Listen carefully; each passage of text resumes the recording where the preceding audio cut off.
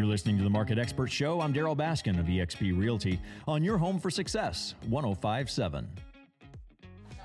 I'm actually sitting here in disbelief, talking to my friend Robert Bell, former city planner for the city of Jinx, who should know plenty about floodplain status.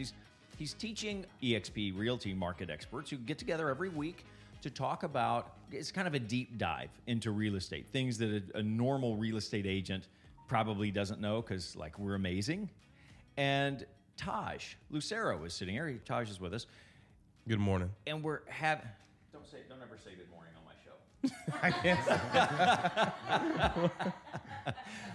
can't. The question is the 100-year floodplain, and I'm in disbelief because Robert says it means that there's a chance of flooding every one time out of every 100 times it rains. I have never heard that. And if I did, I was a typical man. It must have been a woman saying it, and I wasn't listening. Oh, my goodness. Holy smokes. He won't put that on air.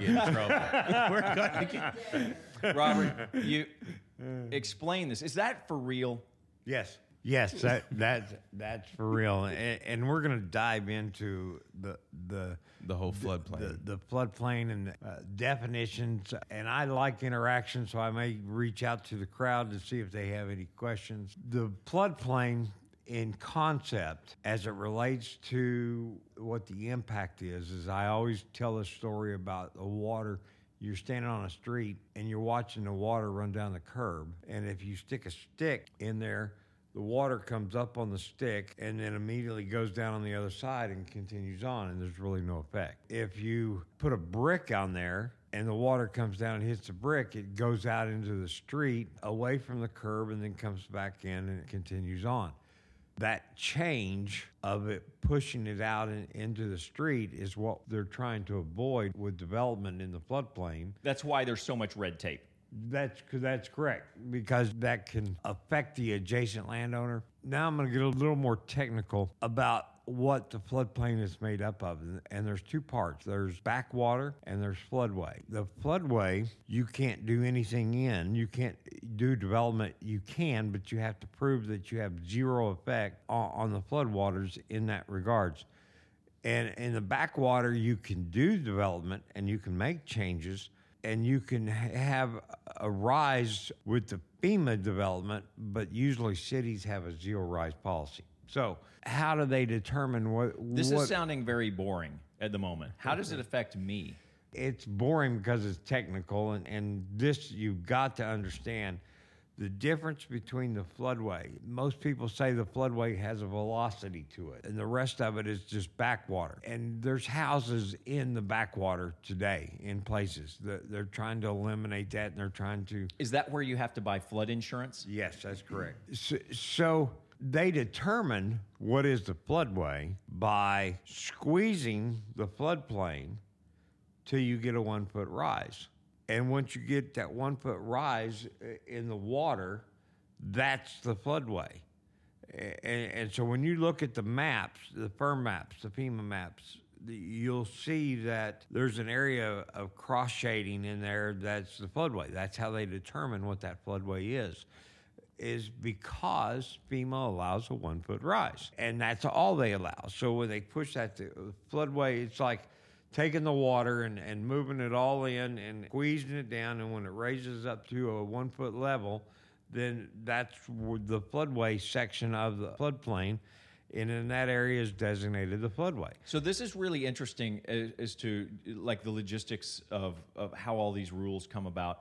Who is the final authority on floodplain? Because we've, as realtors, we'll go to INCOG, we'll go to the Corps of Engineers, we go to FEMA. Who's got the real stuff? And that changes. But the ultimate is FEMA.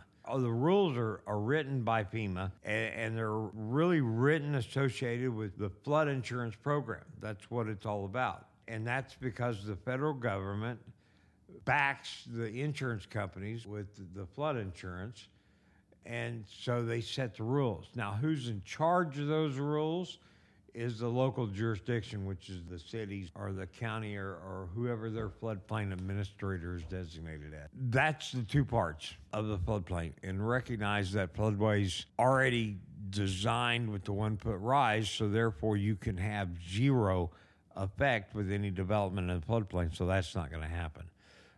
More than likely, it's not going to happen. There's some ways, and there's some engineering, but it's costly and frowned on. But what about the rule, such as in Bixby, that you can move the land, the dirt around on your property, but you can't bring more in? Like you can't bring in a brick to put in the on the curb that's going to run water around, but you can create your own little retention ponds and stuff.